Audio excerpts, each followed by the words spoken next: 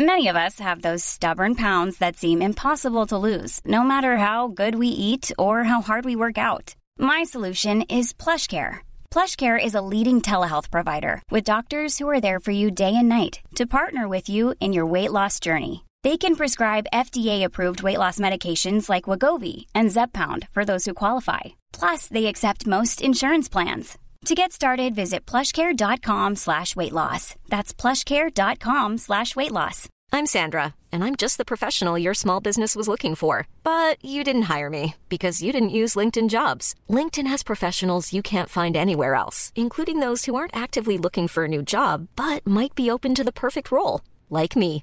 In a given month, over 70% of LinkedIn users don't visit other leading job sites. So if you're not looking on LinkedIn, you'll miss out on great candidates like Sandra.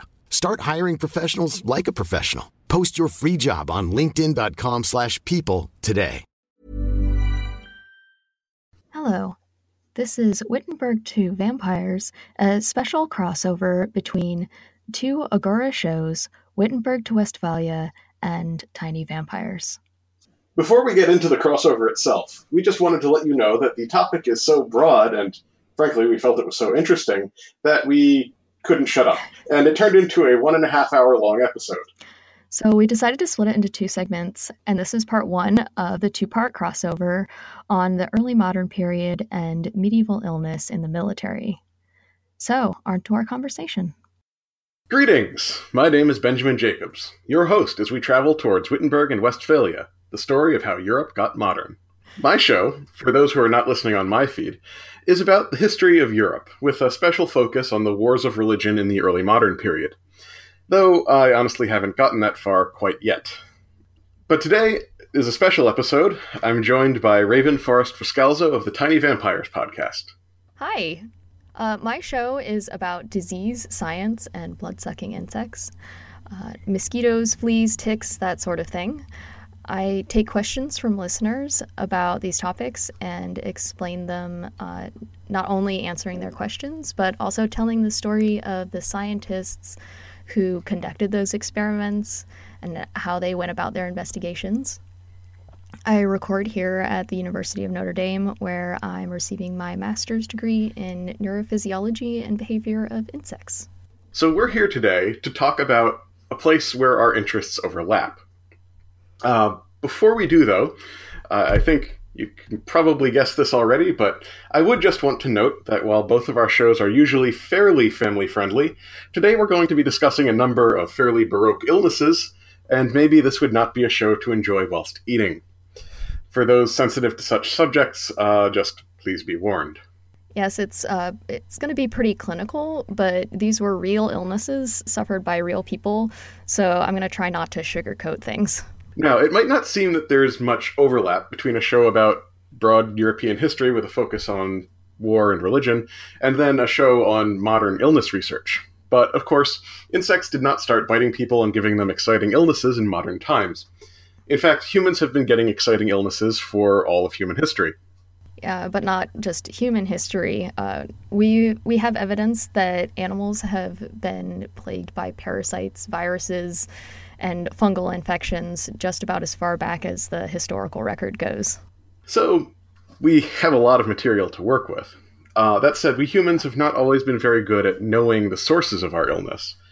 For most of documented history, attempts by doctors to categorize illnesses by symptoms and find effective treatments were somewhat confounded by the traditional naturalistic worldviews common to that time and place.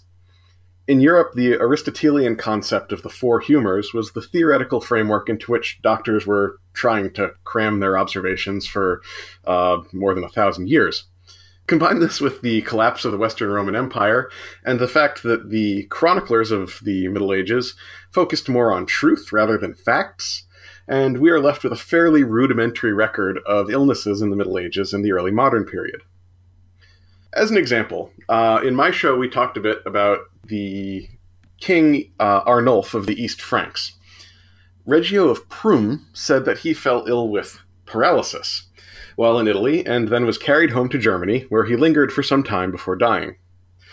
My old friend, Liutprand of Cremona, says that Arnulf was poisoned, but also that he was tormented by lice until he died. Liutprand, it should be said, had he wasn't really on a first-name basis with truth, so many serious historians discount his side of the tale. But what is paralysis? It could be a huge range of things. Yes, it could have been anything from a stroke to something called tick paralysis, which is when the toxins in a tick's saliva cause a paralysis starting at the feet and moving upward. If it reaches the diaphragm, the person can no longer breathe, and without treatment, they actually die. But if the tick is found and removed, the person can actually fully recover within 24 hours.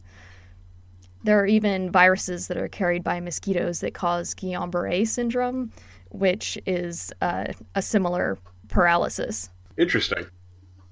In many of these individual cases, we aren't likely to ever figure out what actually happened to them.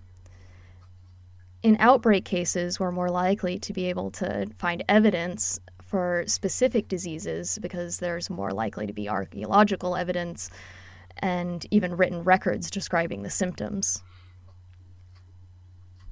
From a biologist's perspective, determining outbreaks from the past can tell us a lot about how these different pathogens evolved and how they moved from one geographic region to another. What value do you see in finding a diagnosis from a historical perspective? There's kind of a lot of benefits on a bunch of different levels. From a purely historical perspective, stringing together different illnesses can help us draw out some themes in history, like why particular areas were able to win conflicts repeatedly, and things like that. But then history also acts in our world to provide sort of raw material case studies that inform other wider social sciences, and historians often are acting just to make sure that the baseline record is somewhat comprehensible, that other experts can then come in and take out pieces and learn things from that. Learning about how illnesses affected societies in the past can help us better organize our societies today. And that's why the combination of efforts between historians, archaeologists, and scientists that's been happening in the past 40 years or so has been very exciting. And it's produced benefits even for me in my day job, where I'm an urban planner. And so looking at things like public health has been very interesting. Yeah, there's some really interesting scientific techniques being used in the field today. Forensic pathologist Angelique Corthals from Stony Brook University actually diagnosed a 500-year-old South American mummy with tuberculosis by identifying telltale proteins that were produced by the mummy's immune system that were on the mummy's lips. So they didn't even have to do any kind of invasive specimen collection off of this mummy. That's really cool. Yeah. So in another case, the DNA from a victim's teeth also provided a lot of information about the famous Plague of Athens, which was determined to have been caused by typhoid fever. That DNA laid in these mass graves since 430 BC. That's crazy. So Ben, what do researchers do when they have a hard time finding this physical evidence to base things on? Well, when archaeological evidence is unavailable, historians fall back on what they're generally more comfortable with, which is actually documentary records. For example, in the case of Arnulf, which I was talking about just before, we don't learn much about his death per se from the records about him as an individual, and of course, we don't really know where his body is, so there's no archaeological evidence. But if we broaden our search out and be critical about what we're getting, of course, we can look at the deaths of his relatives, and we learn from that his father, grandfather, and several other relatives all died from similar paralysis conditions, or heart conditions. Well, many did die after invading Italy, which makes it so you can't completely rule out tropical illnesses and exotic diseases like that. The general consensus is that the family probably had some sort of genetic disposition towards strokes, heart conditions, and things like that. Mm. So today we're going to have a little fun and bring you a little historical detective work. Following on from where we left off in my show, we're going to discuss the kinds of mass-scale illnesses that afflicted armies on campaign in the Middle Ages and the early modern period. Focusing on this just will keep this already probably going to be a long episode from being ridiculous. Yeah, we'll do our best. Raven will help us out by explaining the biological science of the illness, and I will regale you with the historical tales and some of the environmental conditions that would have factored into things. Yeah, this should be really interesting. Most of my work involves neglected tropical diseases like Chagas disease or emerging diseases like Zika. So it should be fun to dive into some of these more well-understood historical pathogens. So, given what we've discussed in the last few episodes of my show, which have been focusing on the military systems of the Middle Ages, before 1300 or so, it should probably not be a surprise that the most common military illnesses of the era were nutritional deficiencies like scurvy and night blindness. What can you tell us about these illnesses, Raven? Yeah, of course. Scurvy is a condition caused by a lack of vitamin C. It starts off with general weakness, aches, and pains, especially pain in the legs. For many, it was probably hard to tell the difference between this pain and the pain from marching for days on end or sleeping on the ground. Soldiers and sailors with scurvy would start to see severe symptoms like red bumps on their legs around their hair follicles after about 3 months of being on this poor army diet.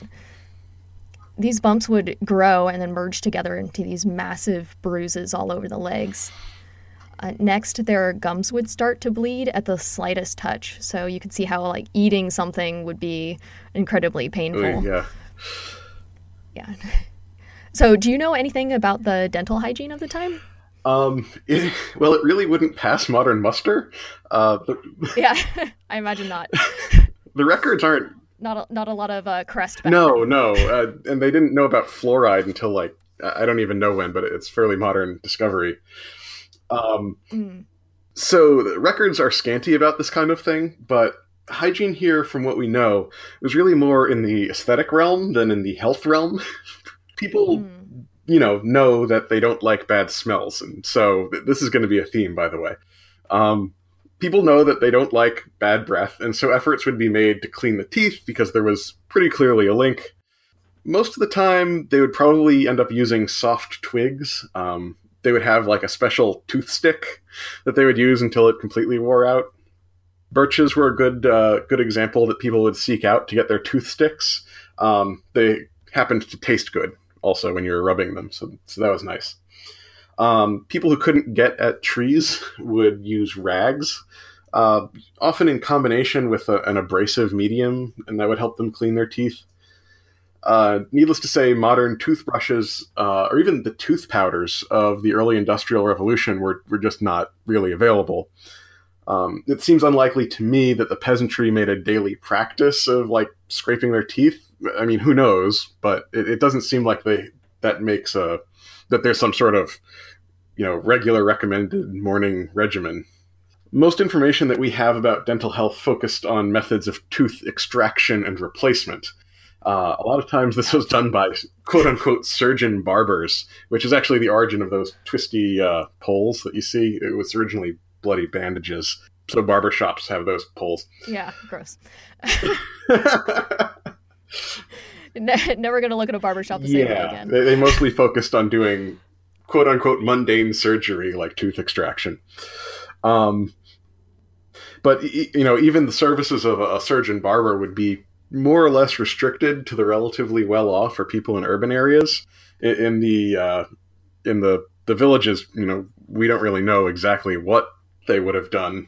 Presumably, if a tooth hurt enough, they'd know that they wanted to get it out, but who knows how they would have done it. Just to balance out this image that we might have, peasants had almost no access to sugar, and their bread was very heavy in fiber, which may have improved dental health, except that the bread, which was the mainstay of their diet, was also very heavily dosed with stone grit from the milling process that they used. So there's a fair amount of debate about what dental health was actually like for peasantry, and it says something about historians that this is an active topic of discussion, I guess.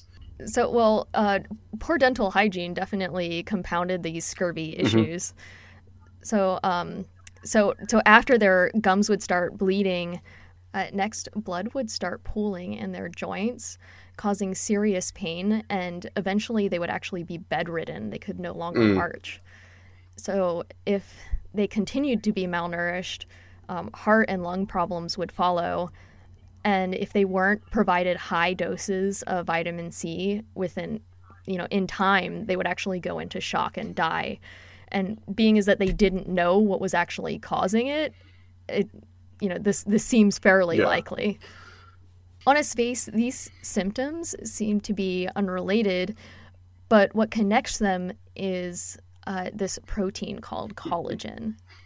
Vitamin C is crucial to the production of collagen, and it's what makes your skin and your blood vessels flexible. If it's faulty because there isn't enough vitamin C around to make it properly, then blood vessels start to leak. That leaking is what's causing all of these different symptoms. In actuality, it's actually surprisingly similar to hemorrhagic viral infections like Ebola in that way. That's really interesting. Of course, as a avid chef, my closest association with collagen is that it's what makes ribs delicious, but and it's what the ancestor of gelatin. But yeah. So an interesting thing that I learned is that the word scurvy almost definitely came into usage during the Middle Ages in Northern Europe, with similar words emerging in Northern German and Scandinavian dialects around the same time, and of course, that includes Old Anglo-Saxon. Of course, people in these areas, if they stuck to a Western agrarian lifestyle, would have had no access to fresh vegetables for most of the winter, and meat was likely limited to what they could hunt. Interestingly, though, the Sami and the what we might call Inuit peoples of the Arctic Circle, they didn't have real problems with scurvy because there's certain species of aquatic mammals that they hunt fairly regularly. It's a mainstay of their diet, and their skin actually contains large amounts of vitamin C, which is something I learned from watching Planet Earth. So that's cool. Yeah, or actually, it was nice. Human Planet, but David Attenborough. That's the important thing. Yeah, that's the key part. That's the part that's important. Part, yeah. So I don't have any examples for this, but there's a similar disease that we might want to just mention really quickly.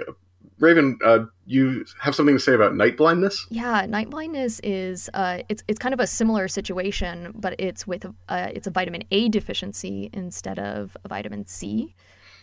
It typically starts with poor low light vision, thus the name. Mm-hmm.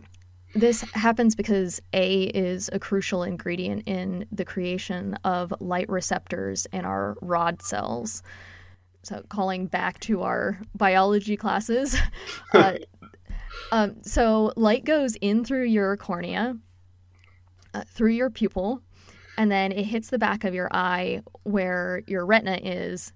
And your retina is made up of cone cells and rod cells. The cone cells are high light.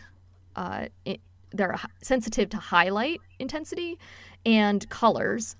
And while your rods are for dim light sensitivity. So that's why when it's dark, you can still see, but you can't really see any colors. Oh, that's interesting. After the rods stop working, a condition called keratomalacia, which is basically just means bad keratin, begins to happen. So this is the softening of the cornea, which causes it to kind of fold and droop and even develop ulcers, which eventually leads to total blindness. And then pieces of tissue called epithelial or epithelia then can also start building up inside the cornea, which causes this like foamy silvery look to the cornea. And it just keeps building up until like no light can pass through the cornea, which also causes complete blindness. So you have these three conditions kind of all building on top of each other. So it's not, even though it's called night blindness, it starts off that way, but it eventually leads to total blindness. That sounds horrible. Yeah. There's And there's pretty much no way around it except for just really high doses of vitamin A. And you can imagine that people wouldn't readily make that connection between what they're eating and their ability to see. Right. And it actually wouldn't surprise people to hear that suffering from both of these conditions at the same time was pretty common, because often the food that contains vitamin C also contains vitamin A. So things like leafy greens and pumpkins and carrots, if they're lacking in these sorts of things in their diet, then they're going to end up with both of these conditions at the same time. So the most direct evidence that we have of these kinds of illnesses in the military sphere comes, interestingly, from the Chronicles of the Crusades, which is going to be another theme, but in particular the Fifth Crusade. For those of you not up on your Crusader history, the Fifth Crusade was sort of a cartoonish fiasco in which a bunch of crusading armies failed to cooperate and attacked in a bunch of different directions at the same time, and ultimately failed to achieve much. But the most concentrated and successful part of the crusade was based on sort of an observation that attacking directly into the Levant, which is where Israel and Palestine and Jordan and Syria are now, that hadn't been working out so good for the last couple of crusades, so maybe they should try attacking Egypt. This isn't completely crazy, because Egypt was sort of politically influential in the Levant. But it also, anyway, as a result, 35,000 men ended up laying siege to the port of Damietta at one of the mouths of the Nile. They basically ended up bottled up on the beach, and the Crusaders had to live off the supplies from the ships as they attempted to take the city. While they were eventually reinforced by a second fleet, the Crusaders aggravated their trouble by strictly observing Lent. For those unfamiliar with this practice, faithful Catholics would give up a major dietary element in preparation for the celebration of Easter, which is fairly important. In the Middle Ages, the most common thing to give up was meat. So for the Crusaders, who didn't have any access to vegetables on the beach, this left them eating only grains and quote-unquote unwholesome fish, whatever that means. They did not consider fish to be meat. So how might this dietary issue have been a problem? Yeah, as a vegetarian, I do not endorse this fish or meat. This is kind of apropos, as many people might know, the University of Notre Dame, where I attend, is actually a Catholic university, and there's a lot of people observing Lent right now. So I've kind of been learning about it from that perspective. So to answer your question, reducing meat intake would have actually reduced the body's access to protein and iron. And the bleeding that's caused by scurvy plus the reduction of iron in their diet could actually cause serious anemia. Because you can think that, yes, the blood is still in their bodies, but it's not actually in their circulatory system. It's pooling in their joints, right, yeah, and in their gums. So so it's kind of just compounding an issue. It's malnutrition on top of another malnutrition. Yeah. It's like a cascading effect. So, yeah, definitely. So the result of all this, according to some work done by modern historians working with the Chronicles and some related records, they think that between 15 to 20% of the clergy in the crusade during the siege died. And they think that casualties amongst the rank and file, who would have had less resources, that was probably higher. The surgeon barbers who were with the army were unsure how to treat the illness, and so they basically just ended up slicing off the afflicted flesh in the soldiers' gums so that they could at least eat. Ow. Which, yeah, just dental torture, okay. Yeah. Which actually, that's probably not a bad treatment given that it's a vitamin deficiency. It's just they would have needed to pair that with actually giving them the right vitamins. Right. Meanwhile, the Crusade leadership did useful things like refusing to negotiate, even in the face of an offer where the leaders of Egypt offered to trade Jerusalem, which they did actually control, for Damietta. So the leaders refused that offer, despite, retaking Jerusalem sort of being the point of a crusade. Bureaucracy. Yeah. The Crusaders eventually took Diomeda, and then the leaders of the Crusade continued to refuse to negotiate. Basically, they instead tried to preach to the local Muslim inhabitants in between spasms of violence against them. At this point, the army a good portion of the army decided to stop following them anymore, and the people who were still loyal to the original leaders decided to follow them and continue attempting to conquer Egypt. So a significantly lessened force, down from 35,000, then marched off into the maze of rivers, canals, islands, and swamps that is the Nile Delta, where they were very predictably isolated on an island and wiped out. It's like in horror movies. It's like, why are you running upstairs? So treatments for scurvy started to be developed during the Age of Discovery. People sort of made the link between limes and citrus fruits and fresh vegetables with the illness. And the British Navy started making this a regular part of the ration. Interestingly, grog, which you hear about in pirate movies, was a mixture of rum and limes, which helped sanitize the water in terms of the rum, and then the limes helped prevent scurvy. So that's always interesting. Yeah. That sounds like a treatment I'd be down for. Yeah, it's pretty. I used to make it a lot. It's pretty nice. Yeah. Yeah, it's cool. I'm just preventing scurvy. It's medicine. So the interesting thing though is they made this connection with limes, but the exact functional cause eluded doctors until the 20th century. As late as World War I, some doctors thought that there might be a bacteriological or a virological cause. And so it was relatively late that the scientific community sort of all came together and agreed that that it was vitamin C deficiency. Part of that was just that they actually hadn't discovered vitamins and minerals and the role they played in health until fairly late. One of the big final events that made the connection was a fairly spectacular failure of the British Army in Mesopotamia during the early stages of World War I. Now, that story is fairly outside of our writ, even given the very flexible definitions of the Middle Ages and early modern that I use.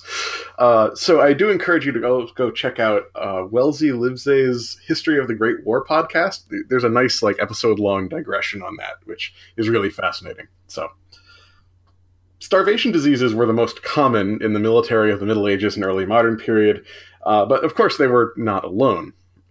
Typhus is also known as camp fever, and about a half dozen different other things. It was probably also a fairly major killer. From a historical perspective, typhus is both very old and relatively new. The name was coined by Hippocrates in the ancient world, and it described a sort of state of confusion, as if one were in a fog. But then, like I said at the beginning of this episode, terminology was not exact. The term is etymologically related to typhoid, which has led to a lot of confusion between the illnesses.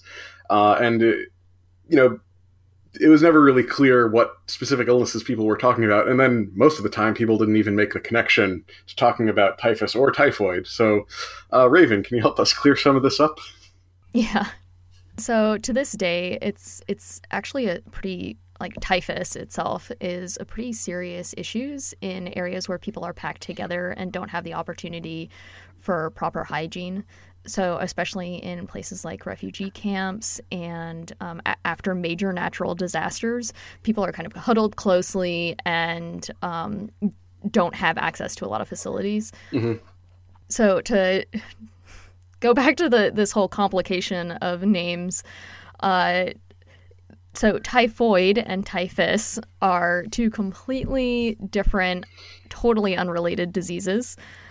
And then on top of that, typhus is actually, there's actually three different forms of typhus. So there's scrub typhus, murine typhus, and epidemic typhus, which are related diseases, but they're not the same. So murine typhus and scrub typhus are caused by the transmission of these bacteria through bites of mites and fleas, respectively. So here we're talking about epidemic typhus, which is transmitted by body lice. But Luckily for anyone with elementary school-aged children, it's not transmitted by head lice. Body lice, unlike pubic lice and head lice, don't live actually on the body, but rather in the victim's clothes and bedding and blankets. They're more similar to bed bugs like that. Oh, okay, cool. That actually makes me feel slightly better, given my almost 3-year-old daughter. Yeah. It's head lice are they're nasty and hard to get rid of, but they thankfully don't carry any diseases. Okay, that's good. In any case, the use of the word became fairly nonspecific during the Middle Ages, as I said, and many cases of the various kinds of typhus probably hid amongst the many camp diseases of the Middle Ages. The most solid early classification we have of typhus in the records is probably from 1489. In that year, the forces of their most Catholic majesties, Ferdinand and Isabella of Spain, the kingdoms of Spain, I should say, began a siege of a city called Beza. Now, this was part of their final push to destroy Granada, which was basically the last Islamic principality in Iberia, and this is the process called Reconquista, which sort of is generally applied to the process by which the small Catholic kingdoms of northern Spain gradually took back the entire peninsula. Now, Beza was itself absurdly well located from a defensive standpoint. It was built in the mountains, in rough terrain, and it required the army to be split into 2 groups to even surround it, and because it was located in such rough terrain, it really negated the value of artillery. And then spring rains came, which swelled the rivers and turned the camps of the attacking armies into basically seas of mud. During the siege, enemy action killed about 3,000 people, and a total of about 20,000 people died, which means that about 17,000 people died from other causes other than enemy action, which is mostly attributed to an outbreak of disease that's been identified as typhus. Yeah, in crowded situations like those of the soldiers in Spain, lice can move fairly easily from one blanket to another. Since they didn't know that these diseases were caused by lice, dead soldiers' belongings would go to another soldier spreading the disease. So you can imagine if you didn't have a blanket, your bunkmate dies, his blanket's just sitting there, you grab it, and next thing you know, you just get sick from the thing he just had. As we've covered in my show, looting is a very important part of military activity in this time. Yeah, and they certainly paid for it. Yeah. So once a soldier was bit by an infected louse, from one of these blankets that he found, the louse would cause irritation. Of course, you could feel it biting you, so you swat it or scratch at it, and this crushes the insect and releasing the bacteria into this fresh wound, and then into the poor guy's bloodstream. The illness would then come on suddenly with headaches, chills, fevers, coughing, and severe muscle pain. And after a few days, dark spots would develop on their body. Around 40% of the people infected ended up dying without having any treatment, which of course they, wouldn't have. So to round that up a little bit, typhus then it's an illness carried by lice, and lice can be very pernicious. They live in the clothing. It was really only the rise of modern insecticides that has allowed those of us who live in the developed world to really banish them from close familiarity. But their populations can be controlled by basic hygiene. Things like bathing regularly, and in terms of these kinds of lice, I guess, changing your clothes, changing the sheets on your bed can do a lot to control the population and spread of lice. Of course, the advent of modern washing machines and dryers would contribute greatly to the effectiveness of these measures. But let's remind ourselves of the conditions in an army camp in the Middle Ages, and the early modern period by extension. Bathing was fairly rare, though it wasn't banned by the church, which some people still claim that's silly. But it wasn't understood that regular bathing was a big deal, and so people did it less often. I've seen estimates of bathing happening sort of monthly for civilian peasants in villages. People in the army may have had more or less opportunities for bathing, depending on the circumstances. Probably less, but it depends on the type of campaign. In any event, soap was a fairly late invention. Yeah, not to mention that having water available to wash with. In these situations, I can imagine clean water sometimes wasn't easy to come by. And if you had it, you'd be more likely to drink it than use it to wash your clothes. Definitely. The civilians would have had access to regular water supplies because obviously you're not going to live in an area where there's no water supply. But for the army, you catch as catch can, Yeah, and I imagine that, if you come across a town, that's 300 people and then you have a 300-person army, that water supply is now trying to support 600 people, and it can drastically change the circumstances. Oh, totally, yeah.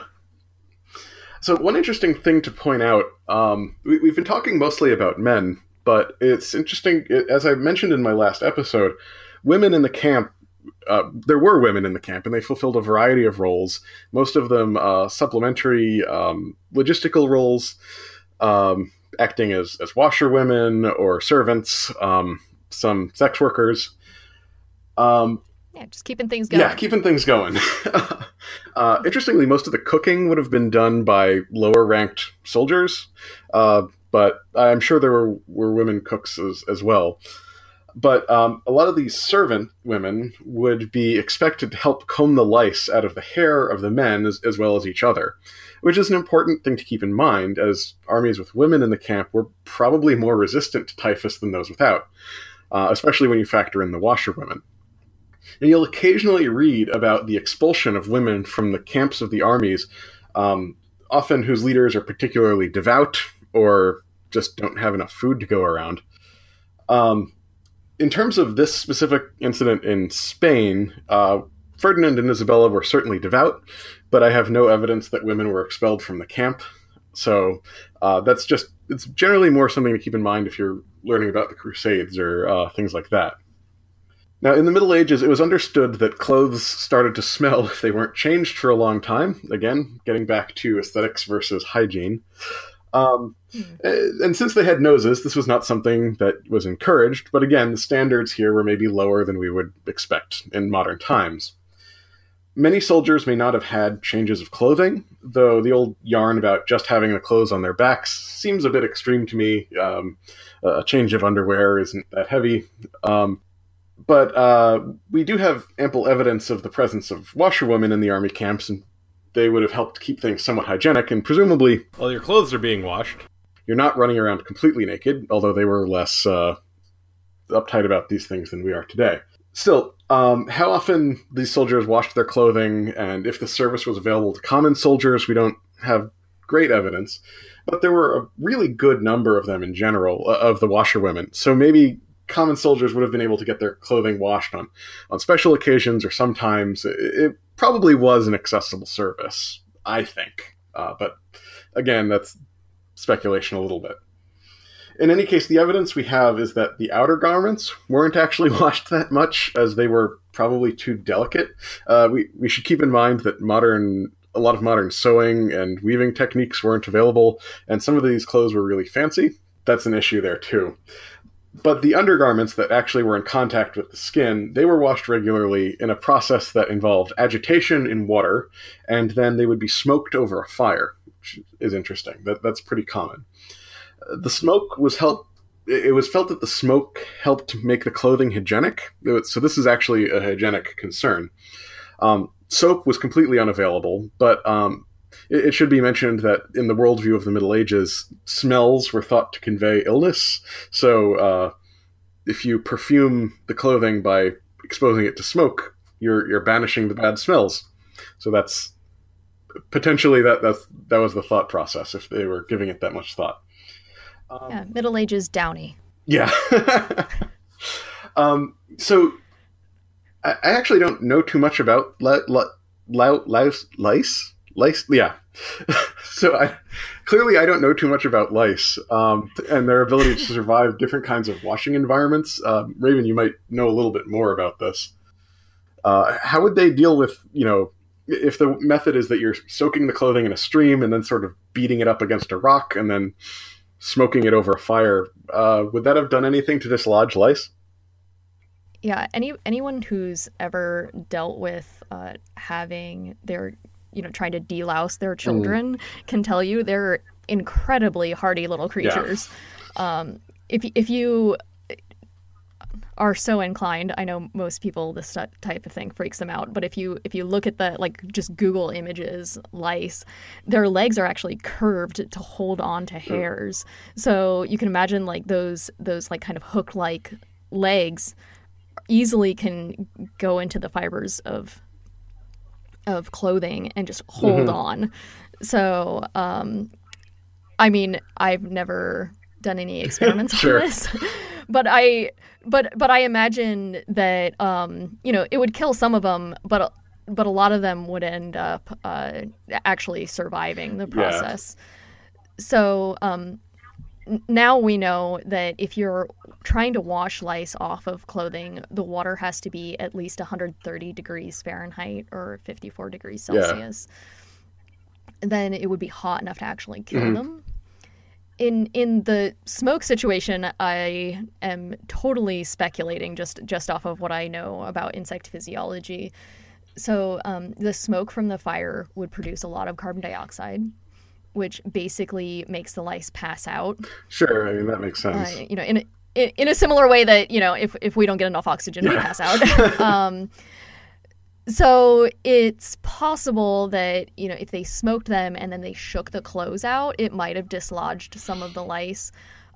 Really high doses of CO2 for a long time might have actually killed the lice.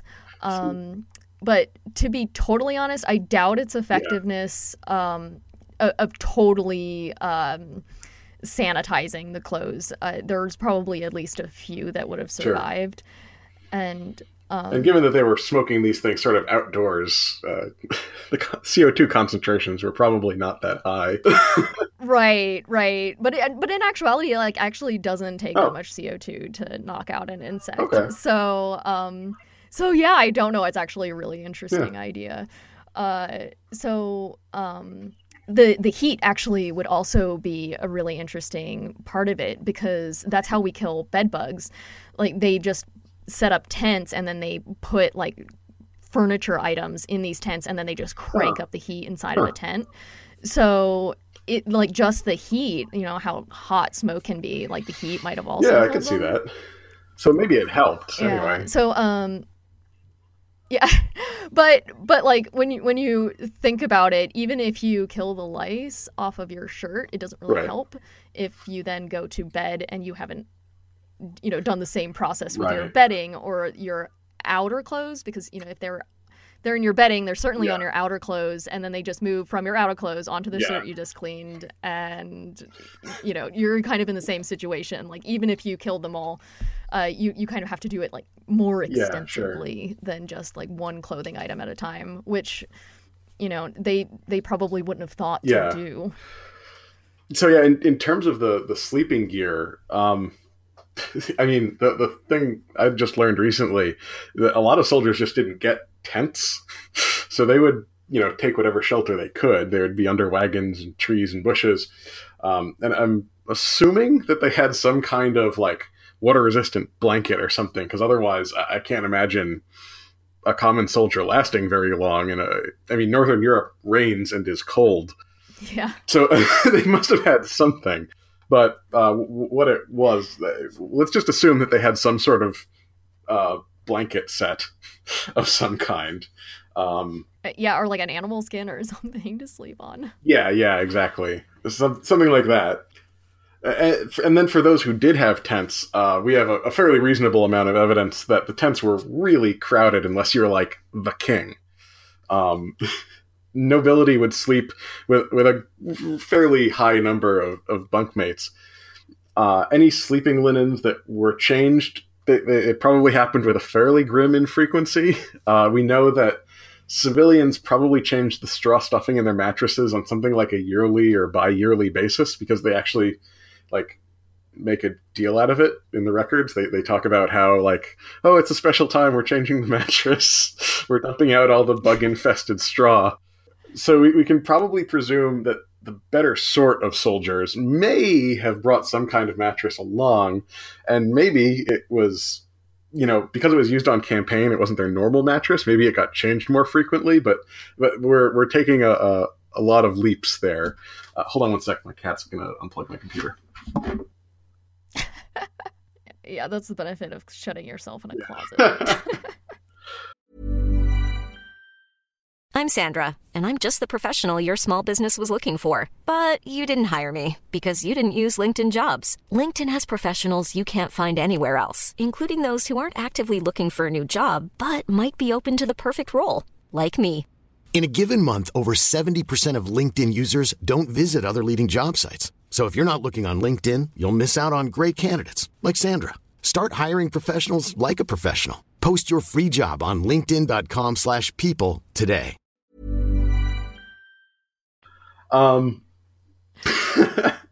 For those who weren't really in the high mobility, we're talking probably again about those waterproof, water-resistant blankets and not too much else, just sort of flopping down on the ground. Again, all this stuff probably, it would have been washed by the washerwomen at some frequency, but we sort of don't have a way of getting to how much or how often. Given that the civilians were used to changing their mattresses yearly, I wouldn't expect that it would be very often. So, anyway, that's unfortunate. We should also just say that the soldiers lived in a fairly close proximity to animals. The nobility would be expected to see to the care of their horses on a very regular basis. And as we discussed last episode in my show, there were also just cavalry troopers who may or may not have been noble. They would have had at least 2 horses, and depending on the class and what part of the cavalry they were in, they could have had as many as 5. 5 horses to see to, so that's a fair amount of horses in an army. There also would have been oxen, mules, and just normal draft horses for hauling supply wagons around. And depending on the time period, you're talking about maybe artillery and siege equipment, and then just generally the baggage. Then the camp would have been full of various and sundry other livestock items, depending on what the army was doing. In this time period, we didn't have refrigeration, and though we had some rudimentary preservation techniques, the best way to keep meat, dairy, and eggs fresh in the Middle Ages was to have the relevant livestock with you at all times and alive until you wanted them. For raids, it would have been maybe a little bit less likely, though of course stealing livestock is a long and storied tradition. In any event, a more complete army would have had probably herds of cattle. Pigs would have been going around the camp eating trash. They would have all been driven along with the army. Flocks of chickens probably would have been kept in cages on the carts. And then, armies since time immemorial have adopted dogs and cats to come along with them. That's probably not uncommon. And then, by all accounts, these smaller animals, they probably had the run of the camp.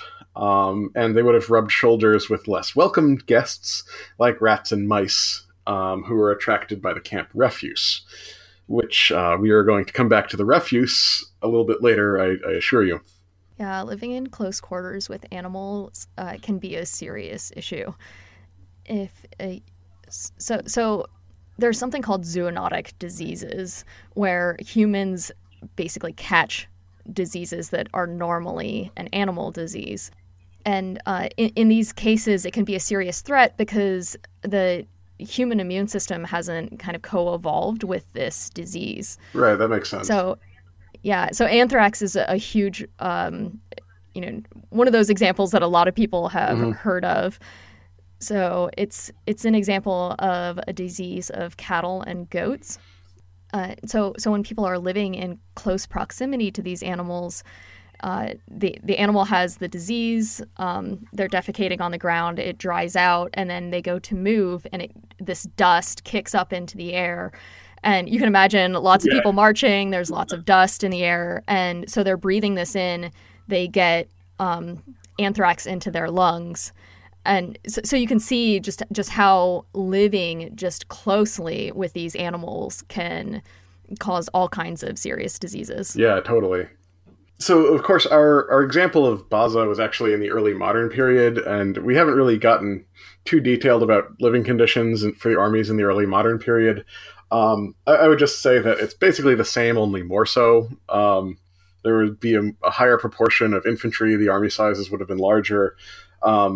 Organization of the camps might have been a little bit better, but not by much. And uniforms started to become a thing, and so it was more important for outer garments to be washed. But that's all later, and I don't think it's different enough to make a huge difference. So just to close out our story about Baza, what eventually happened is that the commander of Baza did end up surrendering the city, but not for the reasons you might think. His garrison was well supplied, and the Spanish armies had done little damage to the city, but after several months of watching the soldiers outside the city drop dead, only to be replaced, he basically determined that the monarchs of the Spains would stop at nothing to take Baza. And given that the Principality of Granada was already riven by political problems, and that the forces of the Christian kingdoms had already conquered most of Spain, it's sort of like, you see the writing on the wall. Maybe it's a good idea to pack it in while he could still get a good deal. And so he did. And he got a very good deal, as it turns out. And so in a way, the absurd mortality of the Spanish army really helped convince him of the need to surrender. Yeah, it's kind of in a flipped sort of way using a biological weapon, isn't it? Yeah. It kind of reminds me of that story from The Art of War, where the generals would just order their soldiers to fall on their swords, and it horrified the enemy so much that they just gave up out of sheer shock. Yeah. And then the story of the Hashashin in the Crusades is a similar thing. The leader was ordering his soldiers to jump off the castle until the onlookers were like, okay, we'll sign a good deal. It's fine. Yeah, I don't want to deal with you, crazy. You're too crazy. Yeah, you're willing to let your own people die for the sake of this cause, then in mass. Yeah. Then you must be more dedicated to this situation than I am.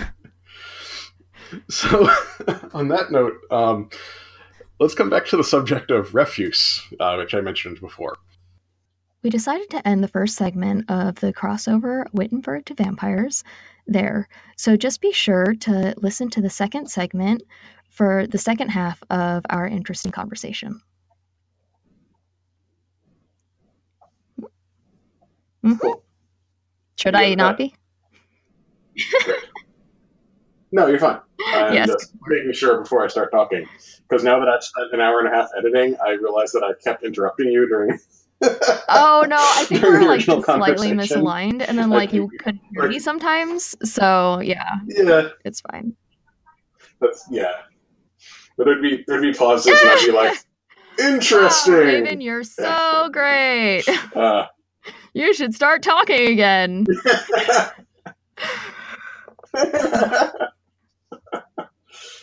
Okay, so, intro B. Hi, this is the second part of our two-segment crossover between the Agora shows Wittenberg to Westphalia If you and haven't Tiny listened to the Vampires. first segment of Wittenberg to Vampires, please... What are you doing? Sorry, Ben just came and attacked me through my blanket. 1 second.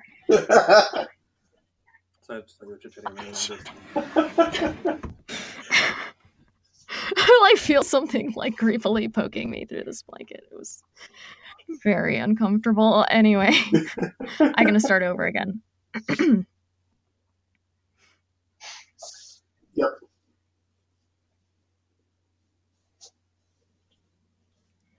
If you haven't listened to the first segment